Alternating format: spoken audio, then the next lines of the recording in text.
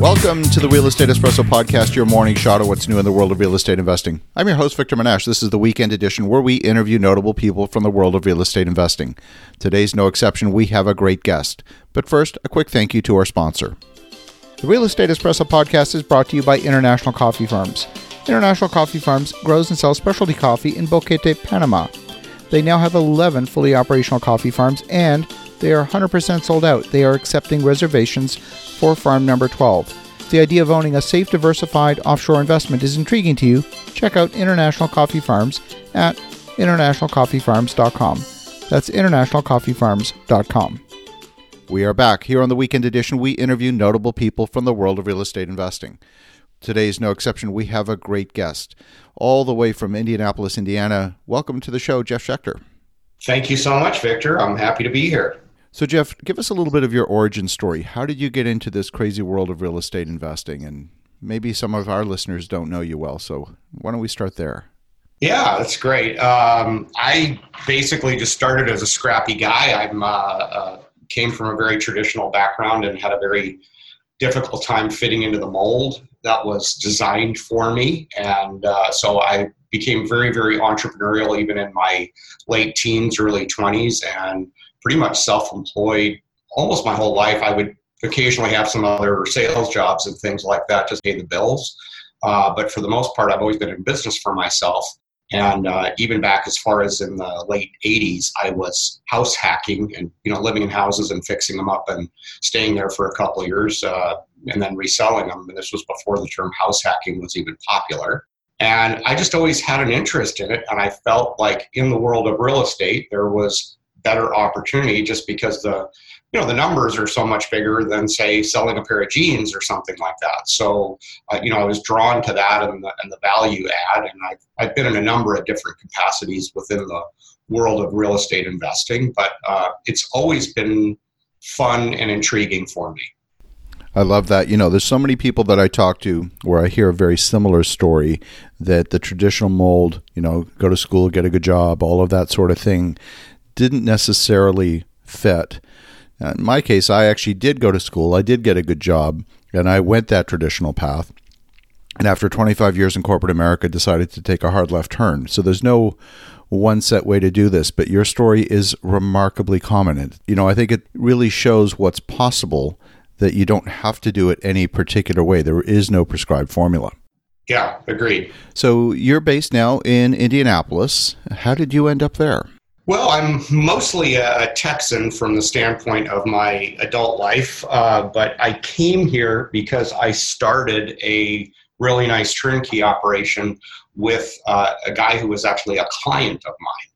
And we had just had some great energy and some good ideas, and we saw what was going on, not just in Indianapolis specifically, but within the world of turnkey, and also having a background in digital marketing. We saw what was going on in the digital marketing world, and we just recognized that there was a really big opportunity, a convergence, as it will, of some different technologies and different, sets of circumstances that would allow us to do what we do, in many cases, better than a lot of our competitors. So that's really the short version. And about 2.5 years ago, I moved up to Indy, and still getting used to the cold winters, but it's been a fun ride. We're obviously in the midst of a market cycle. We've had quite a substantial run-up, starting probably at the bottom, 2010, 2011.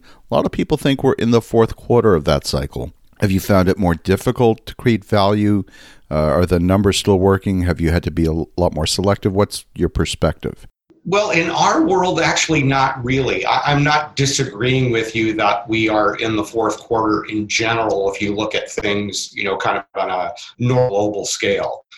Within a city like Indianapolis, which is a big Midwestern city, this is not an area that's ever had fantastic appreciation other than in those little fancy pockets where there's a lot of gentrification. So overall, there's not the big peaks and valleys like we're seeing in the other cities. Further, in more of the specific areas that we operate, because we tend to operate more in C-class areas, and like just to put things in perspective, we're selling finished rehab single-family homes to investors for $50,000. And I know sometimes your listeners will go, "Oh my God, that's just crazy," but that's the reality of what's going on here. So even in a downturn, we don't necessarily really care. And all the stuff that we're doing is, within 5 to 20 minutes of downtown. So there's always an easy rental market for the properties that we have. And we're focused strictly on cash flow. We're, very much in the buy and hold world. We're not even necessarily looking for appreciation because we want the money now. We want it every month. And that model has really worked well for us in those price points and in those kinds of property classes. So we figured out a way to somewhat insulate ourselves from that. Again, for the listeners at home, there's no one set way to do this. One of the things that I've discovered, what's been my personal experience, I've never, ever lost money in A-class or B-class property, but I actually have lost money in C-class property. And I think one of the reasons for that, well, a couple of reasons. Number one, when your rents are low, if your air conditioner dies, your air conditioner doesn't care how much rent you're going to get. And how long it's going to take you to replace that air conditioner or your water heater, whatever needs maintenance. And so what I've discovered is maintenance costs have sometimes killed a deal. What's been your experience? How have you overcome that? Yeah, I can totally see that. And I hear from a lot of investors that they have not necessarily been able to make C-class work.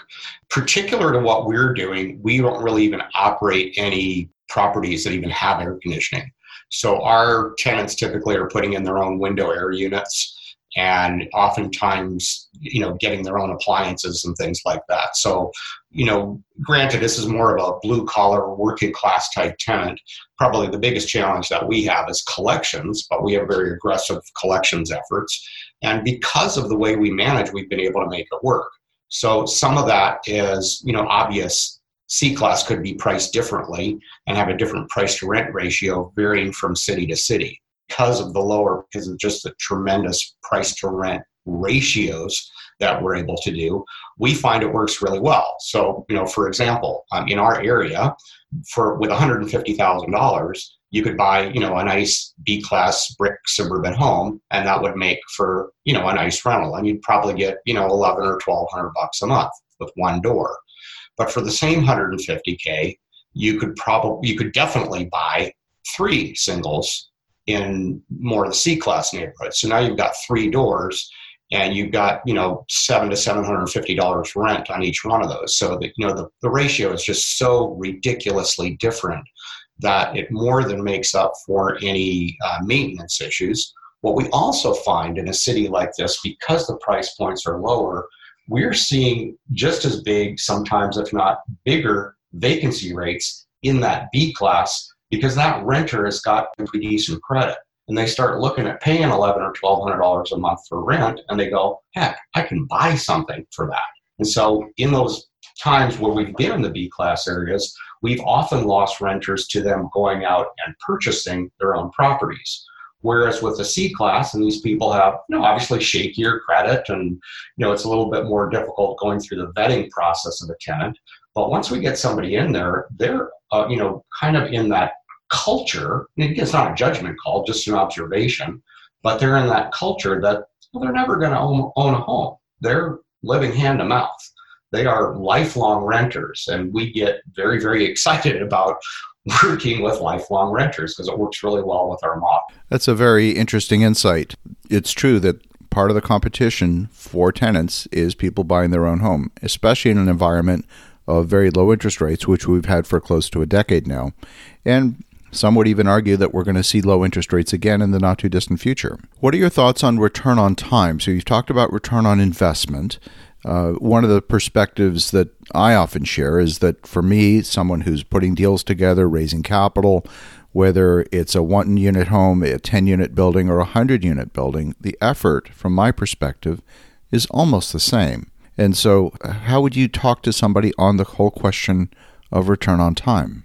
Well, it's a good point, Victor. I'm not completely sure how to answer the question. And obviously, I'm a little bit jaded because I operate a very, very successful turnkey company. So, the value add for our investors is that there really is very little time. once you kind of get that you're in a good, big American city that's got employers and good stability and not a lot of peaks and valleys, and, we're doing everything for the investor. We're going out and acquiring and rehabbing and calling in a third-party inspector and curing any inspection items and tenanting and managing. They don't have a lot of time involved in finding the deal. It's really just a matter of establishing the relationship and establishing the trust.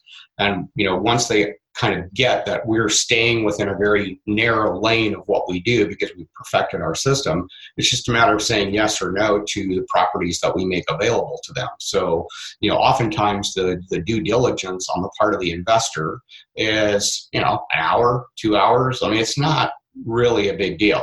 And I agree with you about your assessment of, multi-doors and larger deals probably taking the same amount of time to set up. Well, we just don't, in our business model and what we're serving up to investors, we're just not necessarily serving up multifamily properties. We tend to stay into the mostly single family homes and the occasional duplex, mostly because we find that there is a huge sort of problem in that 2, 3, 4 door all the way up to like 30 door size within C-class, because that is really problematic to manage. It just becomes very difficult. So unless you start moving up into those bigger apartment buildings where there's some more amenities, there isn't really anything to attract a tenant that's going to stay for any length of time. That's a very interesting insight. So what are the problems that you see in those medium-sized buildings? Is it that you get a collection of lower quality tenants and they feed off each other in a negative way, or what's been your experience? Well, that's part of it. Yeah, you definitely have some of that. What's interesting is that $100 or $150 a month in our market can make a significant difference. So, for example, little single family home, 3-bedroom, 1 bath, maybe it's 800,000-900,000 square feet, and it's going to rent for $700, $750, something like that. That's no problem to put a family in there. And, you may have a husband, wife, couple of kids, single mom, whatever. But they look at that and go, if the place is decent, clean, and kept up and managed well, they're probably going to stay for a very, very long time. The moment that you add another wall between two people and you go to a duplex, even on that same street, even next door, we now have, instead of $700 or $750 rent, we now have $600. And the person that $100 or $150 starts making a difference to is of a different quality type person. They're just more difficult to deal with. And so then as you get into like these 3 and 4 and 5 plexes where the rents are at, $450, $500, the renters really they're just garbage. I mean, I don't like to talk about human beings as garbage, but they're just really, really problematic and really difficult to deal with. They're in the position that they're in because they don't treat themselves or their lives or anything else around them with any kind of respect. So, we've just found, as aforementioned, C-class is challenging enough, and we do a very good job with C-class, but we don't want to cross that line and be in C-. And that's where it starts getting really troublesome. I get that. So that's another very powerful insight. So your tenants are basically looking to maximize the value for their dollar as opposed to paying the minimum amount of rent, because those are not the same thing. No, they're not the same. Maximizing the amount of dollar obviously still has to be within their budget and within affordability. But you make a very, very key point, and I 100% agree with that statement. I love that. So, if folks want to get in touch with you, what's the best way? Just go to our website. It's very simple, highreturnrealestate.com. Fantastic. Well, Jeff, great to connect with you. Great to catch up. And I love what you're doing. I think it makes a lot of sense. You've developed some very strong systems. And despite what you said, you actually did a very good job of answering the question on return on time, because you've developed the systems to make the use of your time efficient, and in particular, the use of your investors' time efficient. So I love that. I think that's great stuff. Yeah, thanks. So in the meantime, for the listeners at home, definitely check out Jeff at highreturnrealestate.com and have a look at the Indianapolis market. There may be some very, very interesting opportunities for you there. In the meantime, have an awesome rest of your weekend. Go make some great things happen, and we'll talk to you again tomorrow.